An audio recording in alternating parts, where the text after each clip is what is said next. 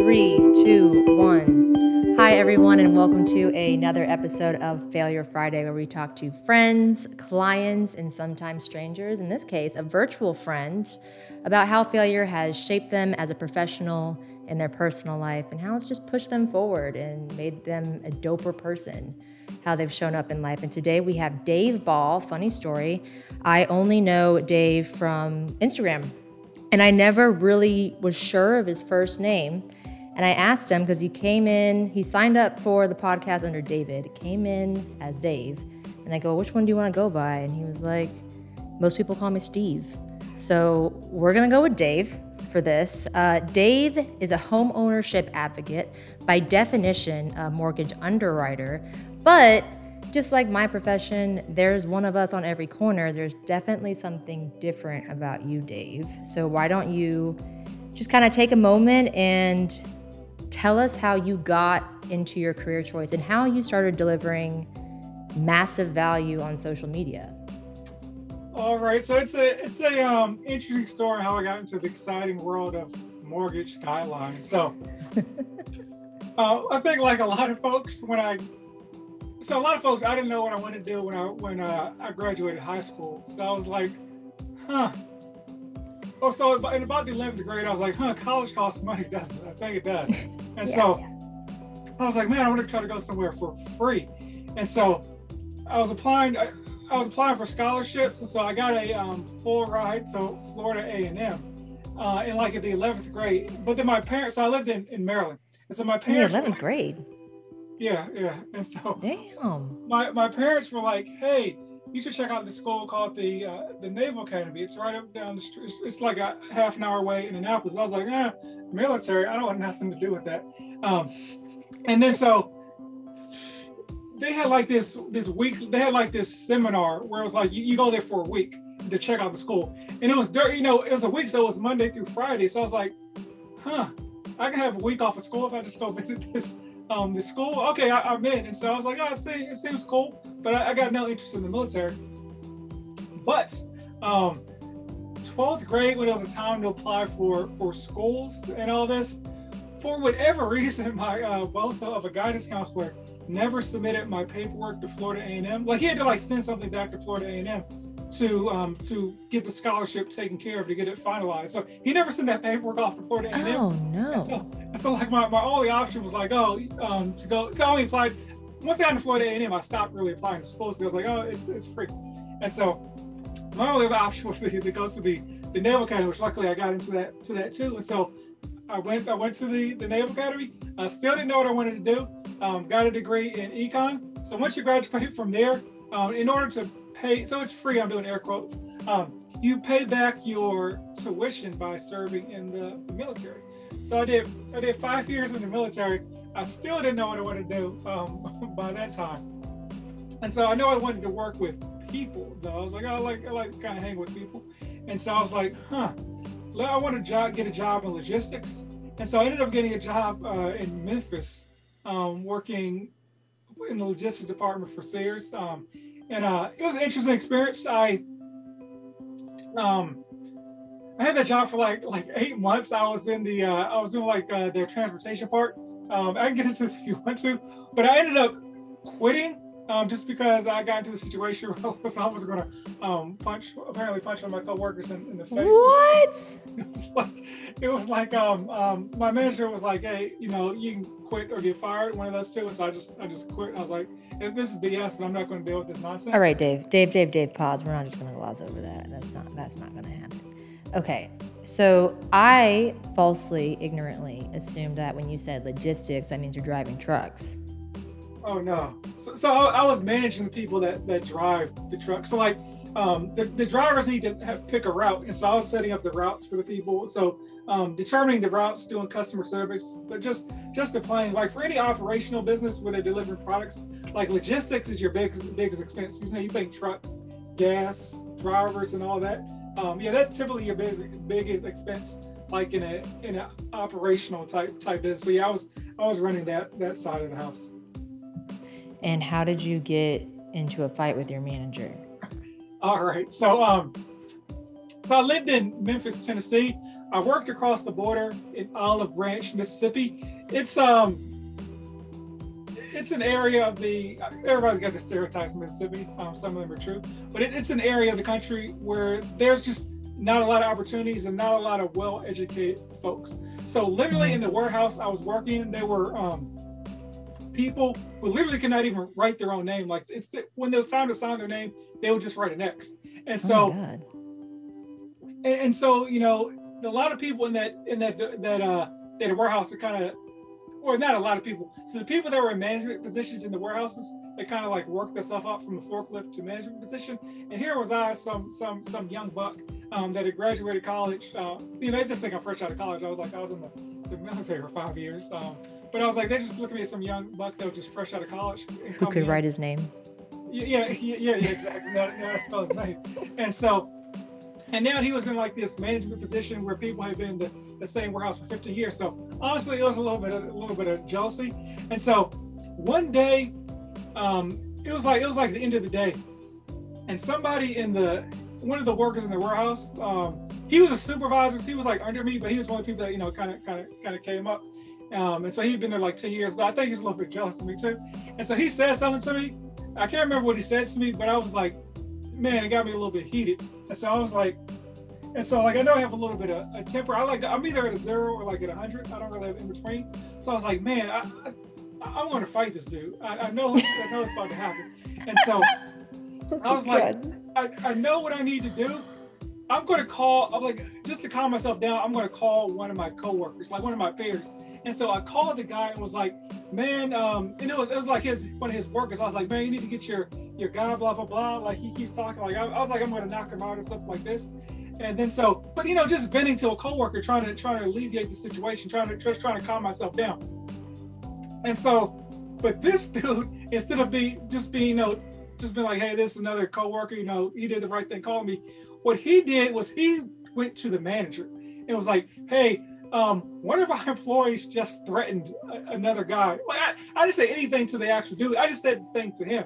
But it's like, oh, he drummed up this whole thing about, hey, he's threatening another employee and blah blah blah. And I was just wow, like you loser. So my manager was cool. Like, hey man, you know, it's two sides of the story, but you got the manager who was kind of engaging a little bit hyperbole. You got the other worker supervisor who had these two stories. The other was me, and so he's like, hey, you can either kind of I'm gonna give you the opportunity to quit, or you can be like fired. And so I was like, what do I want to do here?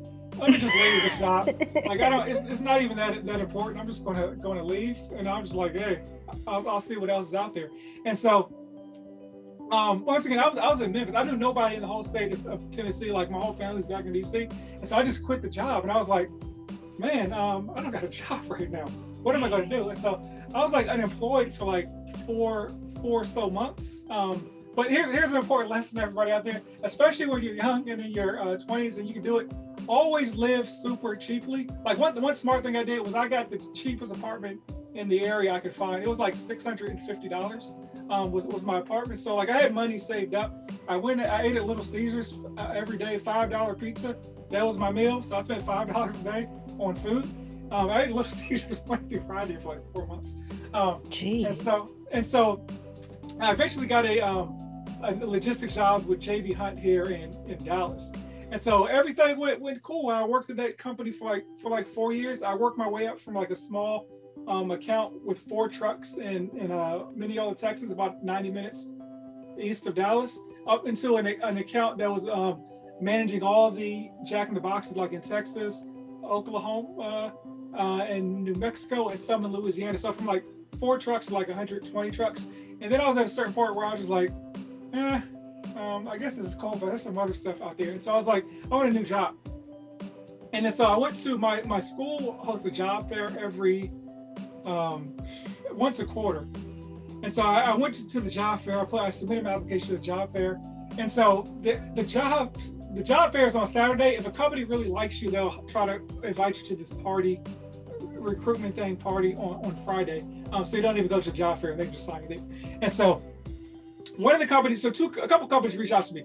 Amazon was one of them. Everybody knows Amazon. And so I was like, oh, Amazon, that'd be cool to work for them. And so they're like, yeah, come to our Friday night or not party, but recruitment fair. And so when they try to sign this, you don't go to the visual I get when you say like party for Amazon is probably nothing like how it was, but. Well, I'll get to how that party was, because I did not even see what the party looked like. I guess it's a clandestine party. And so this other party this other company that called me was a mortgage company. I was like, I had no interest. Like I'm a super, believe it or not, like a super introvert. I'm not into sales, but I love real estate. I love financing, or I love like econ and numbers, and I love education. So I was like, I'm gonna go to Amazon, not this real estate company. But that Friday night, I went to the hotel for the Amazon party, and it was like a big hotel, and there were like no signs. Like I could not find this party. Like I walked around the hotel, like I just kept walking around, like I couldn't find it. And so I kept walking by the mortgage thing. I just kept walking by the door, and I was just like, okay, I'm here. Let me go see what this mortgage company's talking about. And I walked in there, and I was like, man, this is a pretty cool job. And then so that's how I got into the mortgage industry. Is I literally could not find the Amazon recruitment party, and I just got lost. Yeah, I just fell into the industry literally. So I guess, as they say, the rest is history. So, but yeah, just literally by accident is how I got into the industry. So how many years ago was that? So 6 years, something like that. Yeah, 6 years, I think. And at what point did you birth this Coins and Culture brand? Obviously, those two, that's connected to your experience in mortgage underwriting. Yeah, and so I kind of had a brand before this, and so one thing with so let me jump into my mortgage career. So I started my first job. I was there for like 4 months, and then I was trying to get a mortgage with my own company, and so my wife was trying to call and do something, and my manager just said something.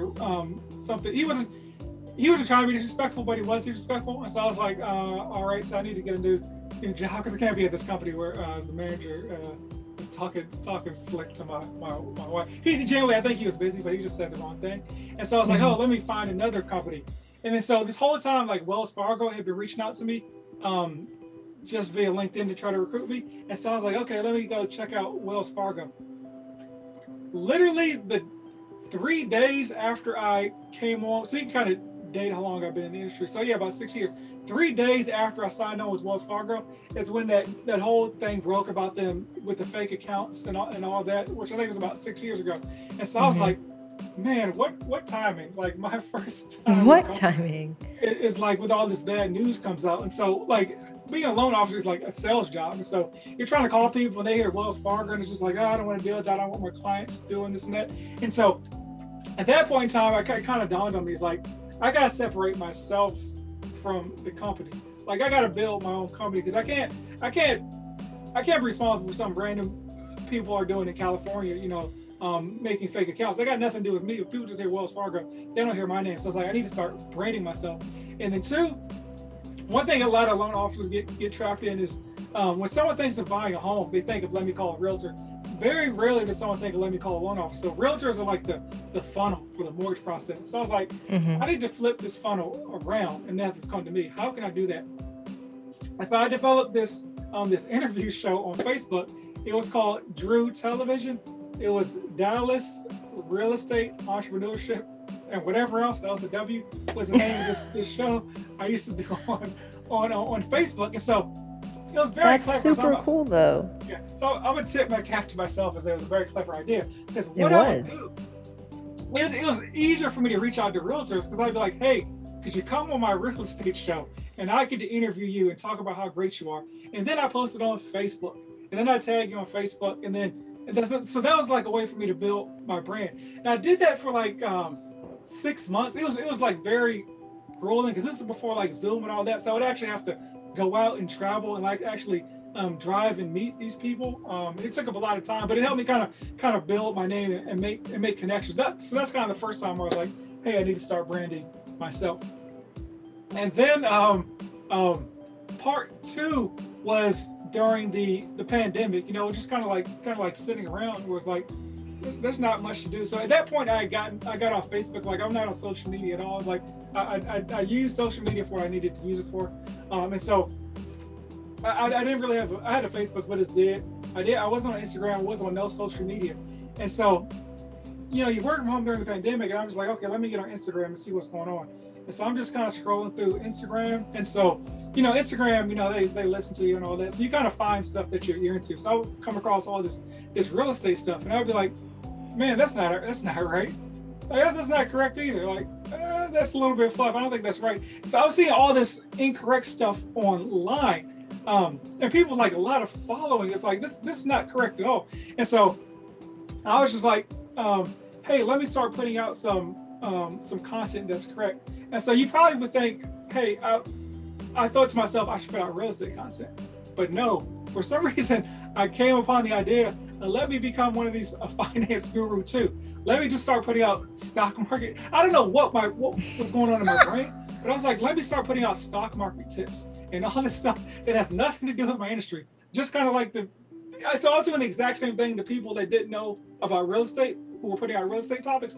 I started doing that exact same thing for some reason with finance. I don't know like what was going on. And so yeah, I come across that stuff all the time, and I almost get jealous of those people because they're not licensed. Like, if I were to post something that's incorrect like that, I could get in so much trouble. But here's Bob Schmo and Billy Joe posting crazy shit about infinite banking that they have no fucking idea about. And I'm like, bitch, shut up. Like, you're going to get people in trouble. Like, thank you for sticking to mortgage underwriting. Yeah, so it's funny. I had a conversation about that in the comment section with somebody the other day, and I posted something, and somebody, I can't remember exactly what the guy said, but he was like, something about most of these lenders. It wasn't a shot at me. He was talking in general. He's like, most of these lenders don't know what they're talking about, or they're not as.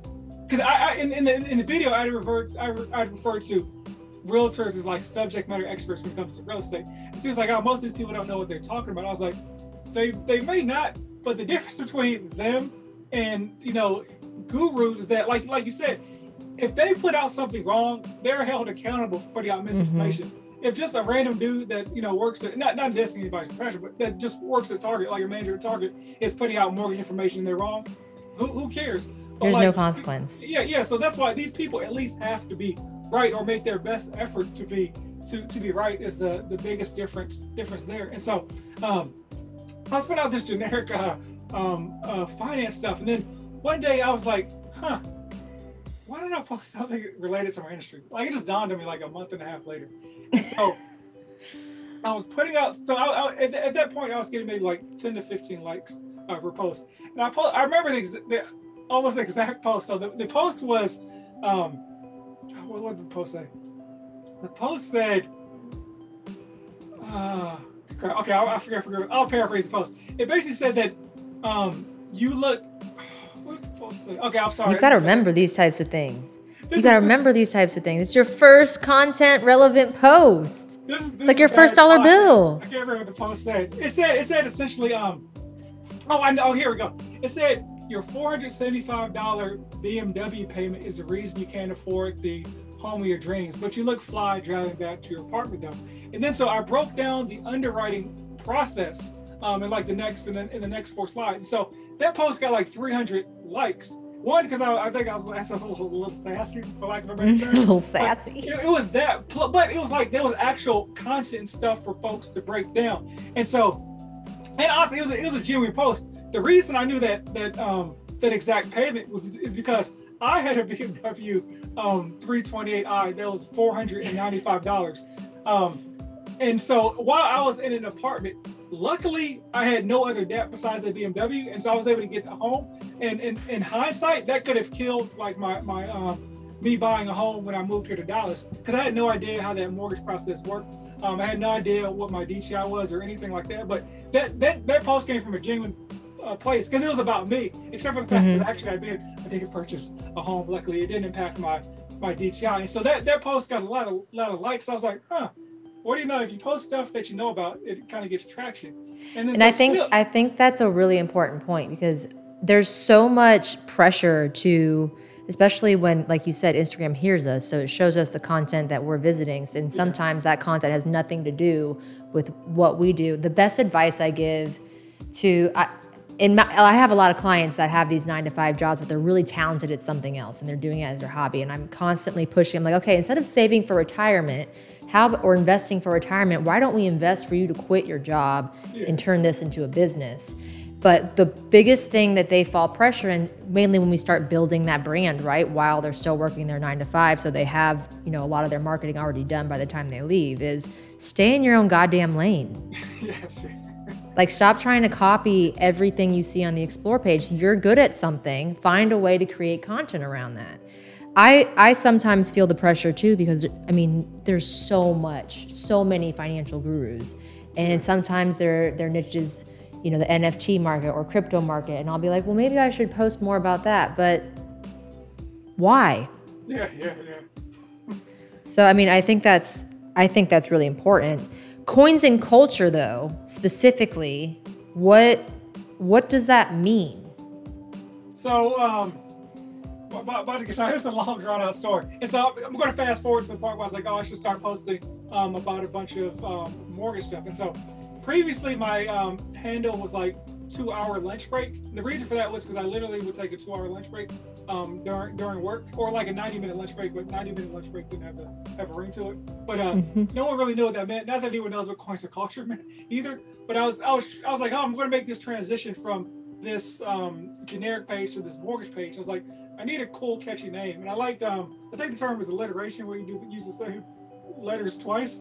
And so I was trying to think of names. So I was like mortgage, mortgage man or something like that. Money and mortgage, I think was like, money and mortgage was like, I was like, huh? Because I was like, I don't want to pigeonhole myself into talking just about mortgages. I wasn't ready to full commit. I was like, mortgages and money. I had another name, and I was like, coins and culture. And I was like, I think that's it. I want to talk about money.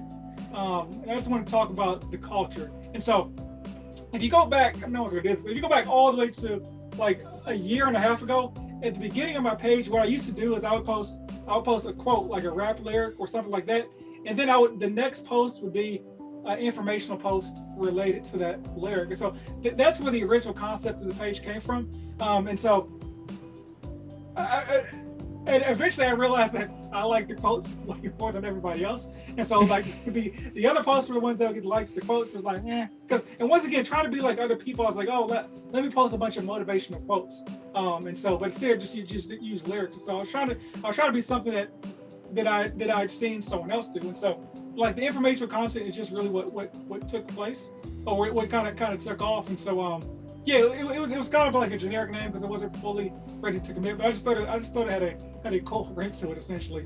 No, I like it. It's catchy. I'll probably never call you Dave. I'm just gonna keep calling you Coins and Culture. All right. Because that's how it works. Yeah, that's essentially how it came from. Was just trying to find a cool name. I love it.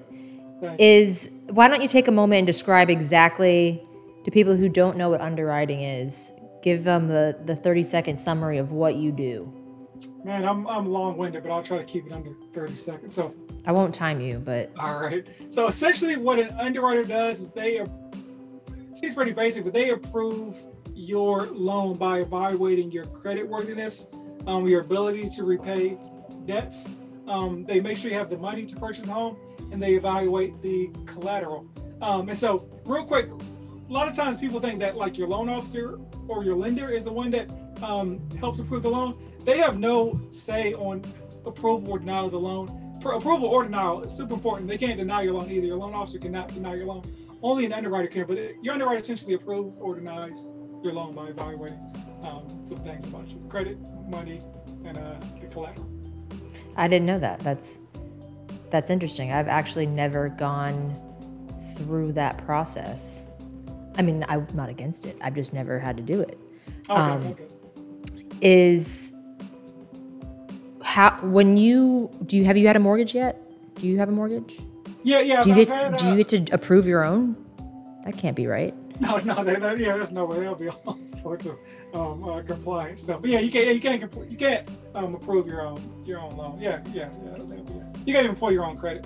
But yeah, I've had 1, 2, 3. I've had 4 mortgages, and so another thing where I was like, I can do a good job in this industry is because before I became a loan officer and then an underwriter, I had 2 mortgages, but I had no idea how the mortgage process worked or anything. Like I said, I didn't know my credit, or I knew my credit for one of those. I didn't know detail. I didn't know anything about the home buying process, and I was like, if I could do basic education to the person, follow up them, take care of them, guide them through the loan process, I could probably do pretty good. Because like I said, I have two loans, and I couldn't even remember my loan officer's name or any conversation. It was just like an email here, email there, and it was just like kind of figure out. Luckily, I had I think I was like sort of like a dream client because I had like good credit and all that. So maybe they didn't feel they needed to interact with me. But yeah, I was like, I had no idea how the loan process worked at all, even though I've been through the process twice. So I was like, hey, if I can help educate folks, I can probably do good in this business. What's one way that the average person like me is underutilizing the relationship with you? Give me a scenario. The relationship with me personally, or me an underwriter? What are you saying? As an underwriter. So the average person should have will have no relationship with an underwriter at all, and the reason for that is because the underwriter's job is not to talk to the homeowner and get their feelings. They're just looking at the guidelines. Does this loan fit the guidelines? Yes or no. That's the underwriter's sole job. And so it's just like a robot basically. And so this is where like your loan officer comes in. So your loan officer job is to interpret the lending guidelines and to help when possible frame your story to the underwriter. So again, the underwriter's job is just to look at the file and say, hey, this credit works. This is what I see in the credit profile. Thumbs up, thumbs down. And 90% of the time it's straightforward. But in that 10% area is where your loan officer needs to frame your profile so that the underwriter, so they're not leaving up to the interpretation of the underwriter. Because once it gets to the underwriter and they say, hey, this is what I think, it's hard to change the underwriter's mind because they're basing their opinion off of guidelines. But if the loan officer pitches a questionable file to the underwriter, you're going to kind of default to what the loan officer says. Because like I said, as an underwriter, you don't care either way. So you're not trying to formulate a real hard stance if it's a gray area file. So you'll probably take what the loan officer says at face value. So I would say make sure that you're communicating with your loan officer, being truthful, and interviewing your loan officer so that you know that they know what they're talking about. So if we get into one of those gray area situations, they can help guide you through the process. Is a loan officer typically employed by the same person that the underwriter is employed by, or is it two different entities? Yeah, it is. So let's just walk through the mortgage process. And so when the front end of the process for mortgage lending is the loan officer. The loan officer is a salesperson. Their job is to say, hey, our company is so great, because you can get a mortgage anywhere, but their job is to say, hey, I'm so great, I'm gonna take care of you. Our company's so great, we're gonna do the best value. We have the fastest turn times, the best rates, blah, blah, blah. Their job is to pitch you on why their company is so great, and that they can close your loan in time, so that you select. And I'm just gonna say, just Chase is they're a big company, everyone knows Chase. Their job is to say why Chase is so good and why they can get you the best loan and close your loan at Chase. And so your loan officer is a salesperson. What they should also know, but they all the time, most of them don't know, just to be honest with you, is they should have a very good understanding of the mortgage guidelines, because they need to look at your file and say, one, maybe we need to work on this or that here, or two, we need to frame this loan a little bit better to pitch to the underwriter, or maybe this is a better loan program for you based on the mortgage guidelines. So that's your loan officer's job, is to basically say, hey, this is your to get you to go with them. They do an initial evaluation, and they'll give you what's called like a pre-approval letter. They're saying that, hey, this person is credit worthy based on what I've seen. They run it through like an automated system, and then say, hey, this person can qualify for up to $300,000 loan.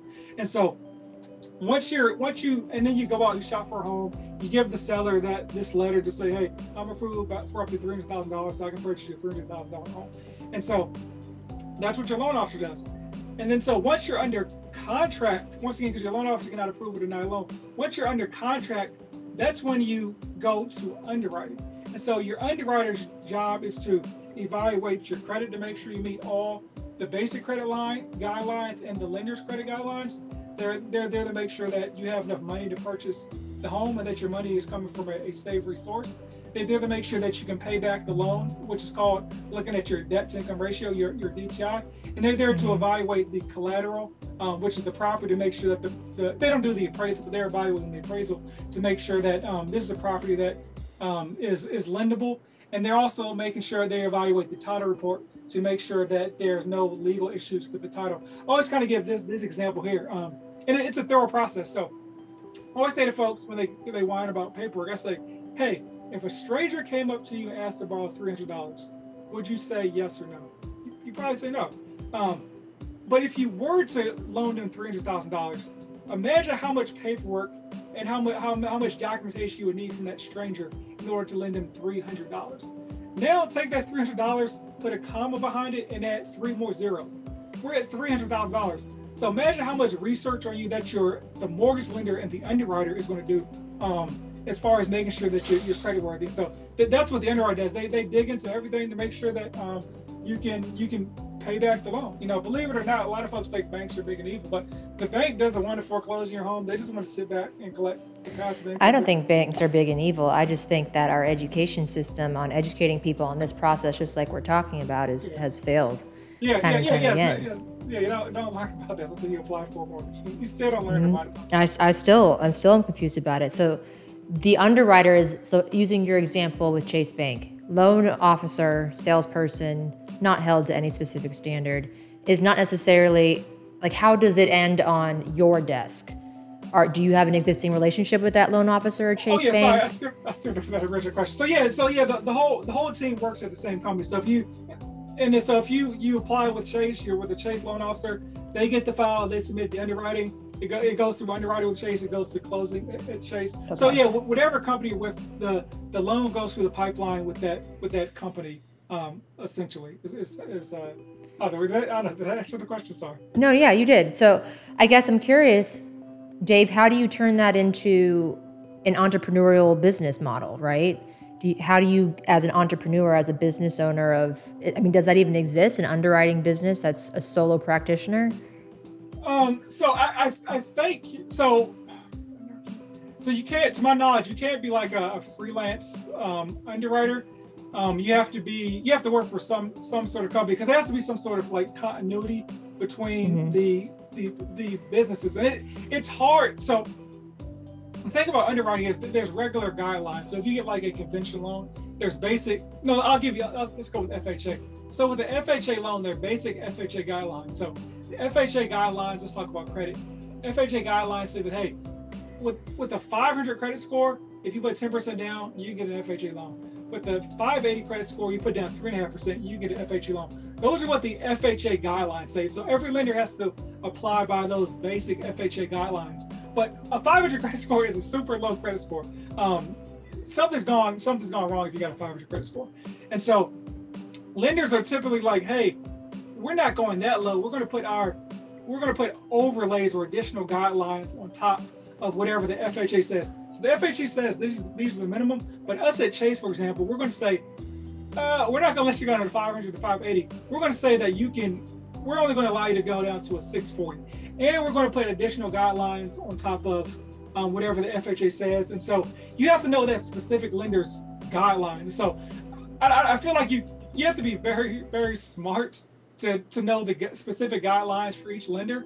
Because the underwriter's job is to know the guidelines. I mean, they have to know the guidelines better than anybody else at the company. And to know the mortgage guidelines for a bunch of different lenders all at once seems like it'd be a very, very daunting task. Job. Yeah, and so for me, my personal situation as far as kind of like building my brand and branding myself. So at the beginning I think I said this, I'm like a super introvert. Like I'm not into to sell. I really have a hard time believing that, because you literally posted about, I'm going to go on 50 podcasts this year. And now you're sitting here saying you're an introvert. Like, what? You have a whole brand. Yeah, I am, but like I like mortgages. Like that's one of the, like I said, that's the only sales job I could ever be into, just because I like talking about the mortgage process for whatever reason. And so like I said, I used to be a loan officer, but like I said, I just hate, like I said, I just hated talking to people so much. I was just like, after like 4 or 5 years, I was just like, man, this is like getting annoying. And just like, people, it's the biggest financial decision in people's lives, I understand, but people will call you like on Saturdays, Sundays at 7 p.m., 8 p.m., 9 p.m. about stuff that could clearly wait till the next morning. And I was just like, man. And so my wife was always like, yeah, you're a pretty smart guy. You know, like you want the people that are actually digging the guidelines. You understand guidelines and all this stuff. You're great with numbers. Why don't you look at underwriting? She talked to me about that for like a solid year. And then about a year and a half ago, I was just like, yeah, why don't I do that? And so with COVID and all that, there were a bunch of, work from home jobs. And so I applied to underwriting. Luckily, I got accepted. It's hard to even get accepted to an underwriting job with no experience. One of those jobs was like, how do you even get in? Because you have to have like experience, but people don't want to hire anybody without experience. But it ended up, luckily, this company picked up the phone and was like, hey, you got a lot of loan officer experience, but we'll see what's what. And they interviewed me. They gave me some tests, and she was like, wow, we didn't think this would work, but I passed all the tests and guidelines and all that, and so I became an underwriter. And so, but ironically, since I've built my brand now, the way to make the most money off of it would be if I went back to a loan officer, because on average, like you probably make like $3,000 off of each loan. And so I got people that hit me up all the time, like, hey, can you do a loan for me? And can you do both? No, so no, you can't, because you have to like you have to be evaluating the file. So you can't, like, so the underwriter just like in a cell by themselves. They might as well just be in like a closet, just looking at numbers and all that. And so their job isn't to do anything, to have any communication with the actual person buying the home, for a bunch of reasons. It's just to, hey, you should be thrilled. What's that? You should be thrilled as an introvert. Yeah, I am. So it's great. Like I wake up at like 6 o'clock. I do some stuff in the morning. I start my day at 7 o'clock, and I'm done by like 4:30, 3 o'clock. Just because I get to kind of work my own schedule. Like, as long as you get your files done, it's all good. So yeah, I don't talk to any. I mean, we have like a monthly call on Monday, but I don't talk to anyone at work. I don't even know my manager's phone number. I've never got a call from anybody at work. Like, I don't know anyone's number at work. You're like so happy about this. Like, my extroverted soul is dying inside.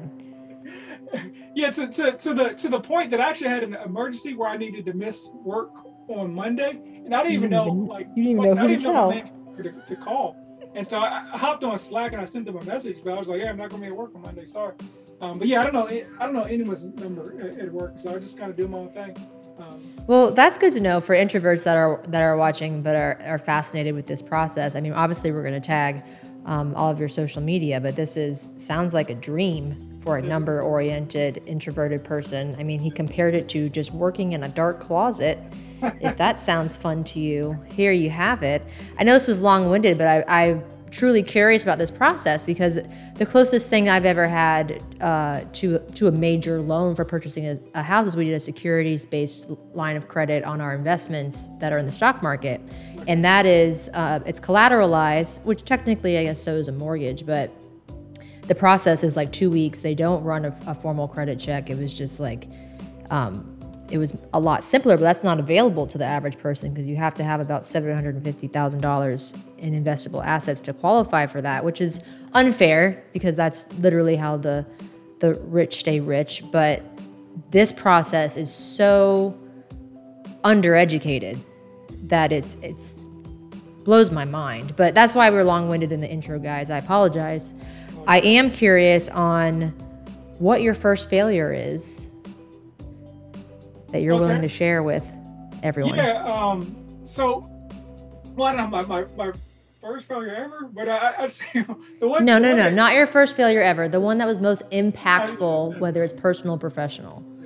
So I'd say for me, it was a professional and personal failure. And so this was like my so I kind of jumped through my mortgage career, but I started at a small mortgage company.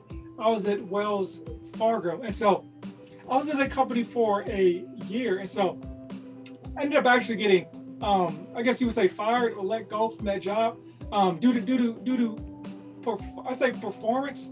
It was performance that was outside of my control, but it was due to performance, and so and I say it was outside of my control because my manager, he kind of talks to me. He's like, reluctantly we have to do this something with the numbers, and so I've been doing like a good job. Like, so I was kind of building my brand and calling folks, and basically what happened was like the first 6 months I essentially did like nothing. It started off slow. I didn't have a branch. I was doing all stuff on my own, and like the last 6 months I kind of picked up to where I was well above where I needed to be, or well above the average loan officer, but I couldn't make up that 6 month deficit. They look back at a year, and they do their stuff weird at Wells Fargo. It's like over the course of the year. So I was like in a hole. And so it was kind of a shock to me because I was like, I knew I was like in the hole, but I was like, the last 6 months I've been kind of like killing it. So I thought it was all good. And so I've been killing it. Yeah, so maybe I wasn't killing it. I was doing all right. And so the manager called me and was like, hey, we have to we kind of have to let you go. And I was like, oh man, that sucks for me. And so but he was like, hey, I can, if you still I like your mock or something going like that. And he was like, there was a lending manager that was previously at Wells Fargo that had gone. This is why I'm mentioning like the Chase, because I used to work at Chase, that he's now works at Chase. I can give you his number, and I will give you a recommendation to go work with him if you want to. And I was like, yeah, I'm going to do that. But I was fired still. And so I came. I think I was married. Yeah, I was married at the time. How old were you? Home. What's that? How old were you? So 6 years ago, 29-ish, I guess. Yeah, sounds about right. And then so it was just super embarrassing. And I was like,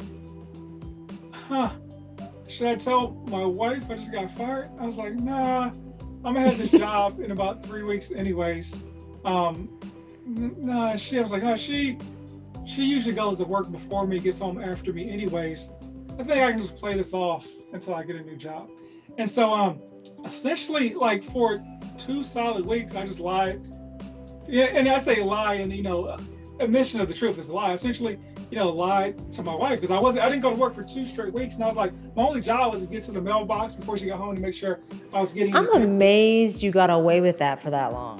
Here we go. So, unfortunately for me, my wife is like so she works in benefits, and so stuff that was coming in the mail that I had no idea what it was, she knew what it was. So like people may know about Cobra. I had no idea what Cobra was, but I had gotten the documents from Wells Fargo. They were like, hey, you've been let go. I got all the firing paperwork, I thought. And so she came to the house one day and was like, I can't remember exactly what she said, but it was one of those things where it was like, I know you don't work there anymore, but I want to hear you tell me. I can't remember exactly how she said it to me, and I was like, I kind of danced around. No, so I sort of was, but like I said, I was more embarrassed that I didn't have a job. You're supposed to be the provider of the house, as as a man, you're supposed to provide and all this, and so I was just super embarrassed. And so I told my wife, I was like, I got fired about 2 weeks ago, and she of course she was upset, but like her reaction to me was like everything, because she's like what happened. And then so I kind of told her what happened and what the situation was, and like her reaction, her reaction was like I said, it was everything to me. She basically said to me, was like, hey, I can't hold you at fault for something that was outside of your control. If you got fired for stealing, if you got, maybe feel back in the day, if I got fired for punching an employee in the face, like I almost did back in the day, if you got fired for that, stealing or something like that, yeah, I would be upset with you. I'd be pissed. You lied to me the last couple weeks, so we'll handle that. But she was just so like understanding. And so we'd been married at that point for I think about a year. And so ooh, a baby marriage. What's that? It's a baby marriage. Yeah. So it's like at that point your marriage where it's like, hey, everything's cool, but you never know even whether it's a friend or a wife, hopefully you're friends with your wife or your spouse, whatever your scenario is. You never really know how things are going to go until something actually goes wrong. And so with every relationship, I mean, there's certain deal breakers. Like to me, like cheating is a deal breaker for us and not for some people. Mm-hmm. But and lying typically is, I guess it could be a deal breaker too. And so like at that point, like I was super embarrassed. I didn't know where our marriage was going to go from that point. And like there was just a lot of stuff going on. And like her reaction, honestly, if it had been negative, it could have broke me, because like I was just in this horrible mental state. Like I said, you're lying to your wife for like 2 straight weeks. Like it kind of wears on you, and just like you're coming home, house working, you're making up like a lie again, and it was just you're living. It turns into a lifestyle at that point. Yeah, and it was just wearing on me mentally. And I think like I'm glad she found out, because like even if because I mean at a certain point, I had got the job and I had been accepted for the new job before she found out. But like, I'm glad she found out, just from a transparency standpoint. Like, I know I would have felt like horrible with that, this 3-week window where I was like lying to my wife. And then also it just showed me how great of a woman and a person she would. Because like I said, if she'd have been justified for reacting super negatively, one just for the lying part. I mean, she'd been super justified in reacting super negatively, and like I said, it could have broke me. I don't know where things would have went in our relationship between then, because like I said, I was 100% in the wrong, but luckily she reacted in a super positive way. And I think that made our relationship even stronger. Like I said, I felt that I could tell her.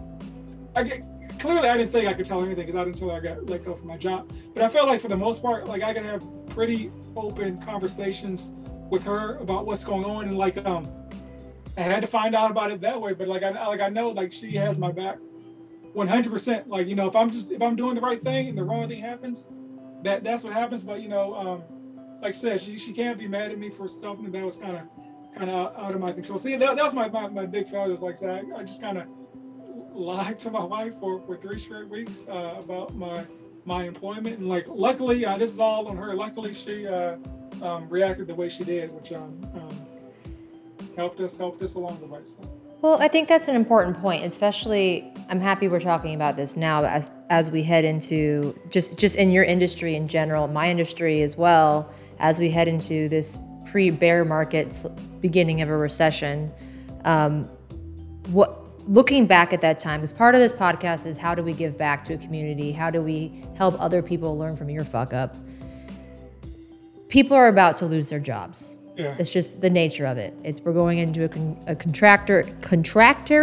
struggle with that word, a contraction market. Yeah. People are going to start losing their jobs, especially in our industries.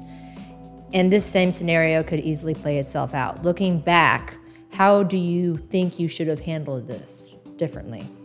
Oh, I honestly should just come home and told my wife what happened. I mean, like I said, my. But it's not that easy, Dave, because you're, like you said, you're a man, you're a provider. There's ego involved here. But yes, but like sometimes you just gotta rip the Band-Aid off and just say what happened. So I give this example, like back when I was a loan officer. So you got to deliver bad advice to folks. So like when someone was applying for a loan, I never gave them the, hey, how you doing? How's it going? The wind up. I would literally just call them and be like, as soon as they answer the phone, I'd be like, hey, unfortunately, your loan was declined. I would just put it right out there. Because one thing I hate is when you can tell bad news is coming, but somebody's dancing and they don't want to say it. And it's, the longer you wait to say it, the least likely you are to actually say it. So I think that's kind of what happened. Was like, I was like, hey, maybe I should tell her. And it's like, I'll tell her tomorrow. Then it's like, it's Monday, it's Wednesday. I just tell her at the beginning of the week. Maybe I tell her on Friday. That's when people get fired, usually on Fridays. It's Friday. I'll tell her on Monday, and then it just spins like out of control. And so just to me, it's just like, and I don't know why I didn't do it in that situation, but to me, bad news, you just gotta just put it out there. Like just throw it out there. No, I don't know what I can say. No lubricant. I just say just throw out the bad news out there. And, I know, I like that one. That works. And just say it. So and let the person react how they're going to react. You can't control how anybody else reacts to. Had you not gotten that job offer from your previous manager, would you have stayed in this industry? That is a great question. I know. I think probably, I think probably yeah. Because like I said, I genuinely enjoy like what I do. Because like I said, I'm super introverted, but I'm able to like talk about stuff. Like I don't know if you ever guys ever seen me on Instagram. Like I put out like videos like every week. Like I haven't even done like a static post. I don't think in like 3 or 4 months. I literally just put out videos and topics because I like talking. I like educating folks on the process. And so I think I would have. I don't know if folks with the industry would have had me because you've been in the industry for 1 year and you've been fired. So I don't know how that would have looked on a resume. But yeah, I would have tried my best to stay in the industry just because I enjoy the exciting road of underwriting and mortgage guidelines.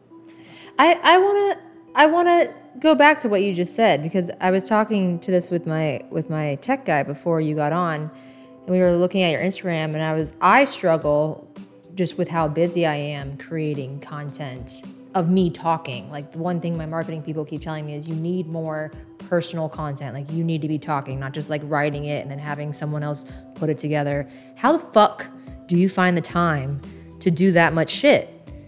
So once you start doing it, it's not as time consuming as you think. Bullshit. I spend way too much time doing it. So you just got. So I think when I first started it, because you're trying to be perfect. You're just trying to like, hey, Yeah. put out this perfect blah blah blah. And so just start. And so I know this because I'm making the content, but if you look at any of my posts where I'm not using a green screen, where I'm just giving a scenario, I'm only saying 3 things in every single post. I'm saying something to do with your credit, something to do with your DTI, or something to do with funds for down payment. Every single post is about the exact same thing. I'm just literally saying it a different way. Just I'm saying something about the credit first, or I'm saying something about your money first. I'm saying the exact same thing, just in a different way. I mean, I think if I really were to break it down, I think I have 5 posts, but I say those 5 things like 10 different ways. And so that's one is you may be trying to think too hard, or I got to put out a 30 days worth of content. The other thing too is, if we go back to whoever the Google folks listening to whatever you have to say, and Zuckerberg and all them, and you start to see content that is based on your industry or what you talk about. So like my Google feed, for some reason Google feed has gone from just a blank white screen that says Google to all of a sudden there are news stories in there. I'm not sure when Google decided to make that transition, but I always see mortgage articles in my Google feed. So I'll click on the article and I don't even read them, to be honest with you. I'll just look at the headline and then I'll do a video responding to the headline. And so those do very well for a couple reasons, because I think what happens is one, like Instagram can somehow like scan the headline and they can tell and somehow they're able to link to the people that have actually like read the article, because I always get like the most. Well, it's a Google image search. It's the same technology. Yeah. So I always get like the most interaction. It seems like on those posts where I'm like just talking about something like an article, because I think it somehow shows it to people that have read the article and they everyone has their opinion. I pretty much never read the articles that I'm talking about. I just pointed the headline, and it does a couple things. One, the headline is the most important part of a story, because that engages people. So you already have a professionally rated headline or topic to your video, because I just point at it, and so that catches people's eyes. And then I just talk about the article, so those get the most engagement for whatever reason. Like my most viewed videos are just videos of me pointing at an article and then talking about it for 30 seconds. And honestly, I don't even ever read the article. Sometimes I'll say in the video I didn't even read the article. Sometimes I just start talking. But Don't do that. Don't say you didn't read it. I mean, like, don't do that to yourself. And I don't think he's doing himself a disservice, because he might be saying similar things in each video, but each video, I mean, I personally have bookmarked several of your videos. Like it's still adding massive value, which is most important to me. I don't want to post something that isn't valuable to someone. And that's what I admire about your content, that it's, one, super fucking consistent. Like I'm envious at how consistent you are, but it always is knowledge. Like it straight up helps people. Thank you. And then here's another thing about just starting and putting out content. And so let's say you put out, so I used to do 3 videos a day. Now I do 2 videos a day because it became. How does he do that? Like, do you hear him? I usually do 3 videos a day. Like, but so here's the thing. So let's say there's 30 days in a month. Let's say you don't post that much. I don't know. Let's say you take Sundays off. So what is that? I don't know. Let's round to say there's 50, 30. I don't know. Let's say you make 50 posts a month. Once you do that for 2 straight months, now you have 100 posts like in your arsenal. And so 10% of those posts typically will do very well. So now out of those 100 posts, you have 10 posts that do very, very, very well. And so I just post those videos again. Like every 2 or 3 months, I'll post like the same videos that hit.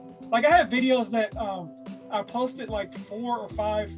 I posted like 4 or 5 times so far, and every time I post them, I know they're going to do numbers.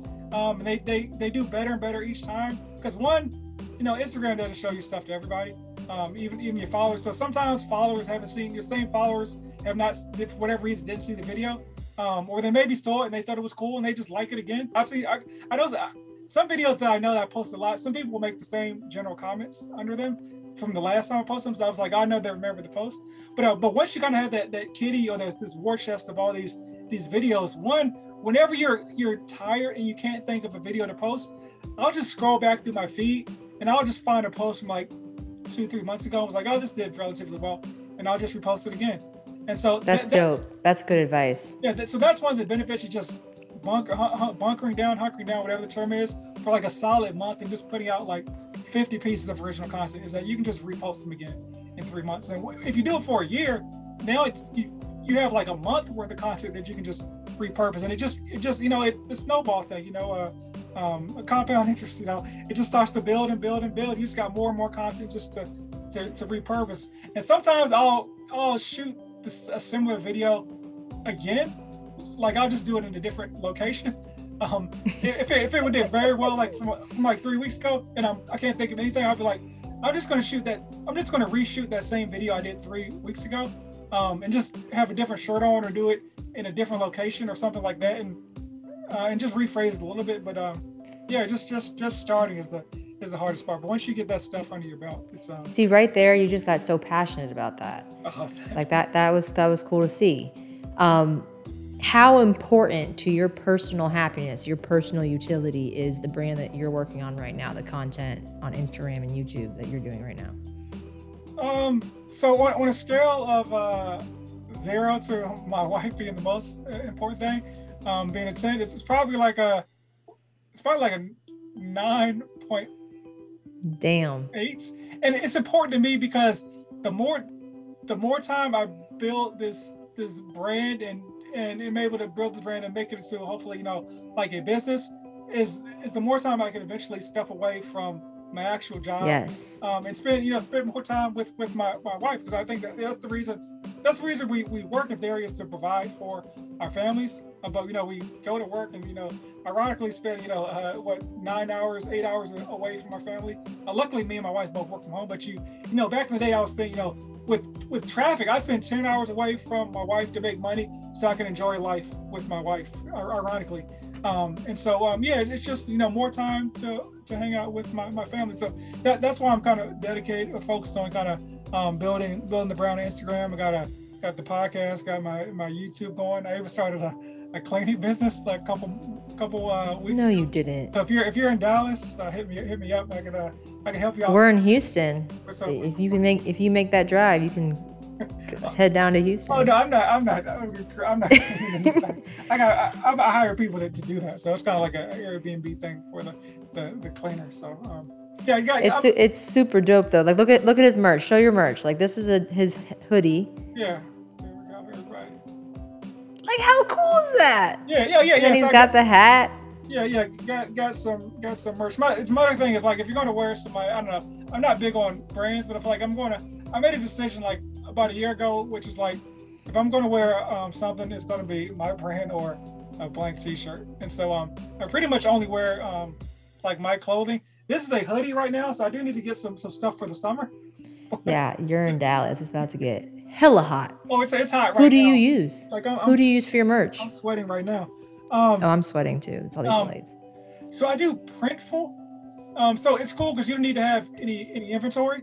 but like they, it's like a print on demand thing. And so like if somebody orders a product, they print it for you. And so I mean they do everything, the printing, the warehousing, the shipping, and all that. So they do take a lion's share of the price. I think they take almost like 60, somewhere between 60. Yeah, I was gonna ask, what's a lion's share? Yeah, but it's just like the other option is for me to have a garage full of hoodies in a bunch of different sizes. I don't know when they're going to sell. I don't know how many they're going to sell.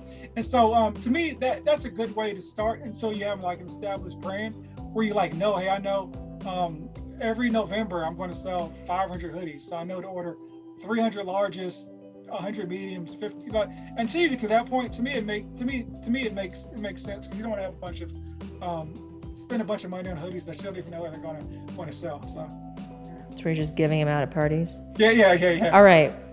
I want you to describe who you are using 3 adjectives. Entrepreneurial. For sure. Dedicated. That didn't sound convincing at all.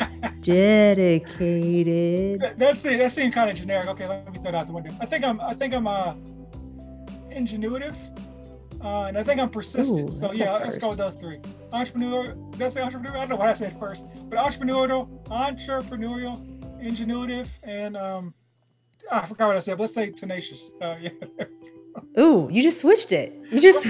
I forgot what I said. Well, they were synonyms. You said persistent and tenacious. Yeah, tenacious is one of my favorite words, so I'll go with that.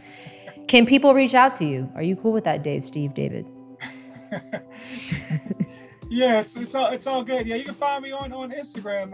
My Instagram is Coins and Culture. The word coins, the letter N, the word culture, all one word. If you wanna schedule a consultation with me, you can click one in the bio. Do it ASAP, because I keep meaning to raise the price of the consultation. Just booking up to the point that people don't book it. It's too low. Because like I said, I'm super introverted. It's weird. Like right before every consultation, I'm like, oh my goodness, I'm so nervous. And then of course nothing happens. It goes fine. But I don't know why I freak out before every consultation. It's because you haven't done it enough yet. It's like this podcast. When I first started it, I was so nervous. But then now I don't even read the answers. Like I sat down and I printed down your questions. I was like, oh, by the way, a lot of spelling errors in how you answered these questions. I was like, wait, what? Like the question was, when people schedule to do the podcast, there's like 4 generic questions that like I'm going to loosely base the conversation around, which clearly we did not follow at all today. But it helps you guys sort through your thoughts. What made you choose the career path you're currently in? Right. David, Steven goes mortgage underwriting. What? I was like, okay, this is either going to go really well or really bad, but we're just going to wing it. But thank you so much for coming. It's really cool when I have people that don't know me personally come on, because it's really just like, it's what's going to happen is what's going to happen. So I hope you had fun, and I'm glad you showed up. Yeah, definitely. It was cool. And so hopefully this audio was fine. I didn't realize my microphone was behind my computer until it wasn't terrible. Okay, 15 minutes ago. My bad. But yeah, I appreciate it. So I had fun. It was a great interview. I had fun. I always get super nervous in front of podcasts. I get nervous all the time. Well, you're doing like 2 a month, 3 a month, right? Yeah. Actually, half an hour before this, I did a whole job of scheduling. No, you didn't. It's 8:40 local here, and I have not even been yet. Okay, David, Steve. I was like, that was a horrible scheduling by me. But, yeah, it's all good. I'm gonna let you go eat, and I'll catch you on the gram, and I'll make sure to tag you and everything in this posting again. Thank you so much. Okay, appreciate it. Yeah, thanks for having me. And that's another episode of Failure Friday. So glad you guys could join us. We're going to make sure we tag all of Dave's stuff in the bio, as well as the beer that I'm drinking, because it's delicious. And I hope to see you guys next week. Have a blessed day. Thank you. Thank you.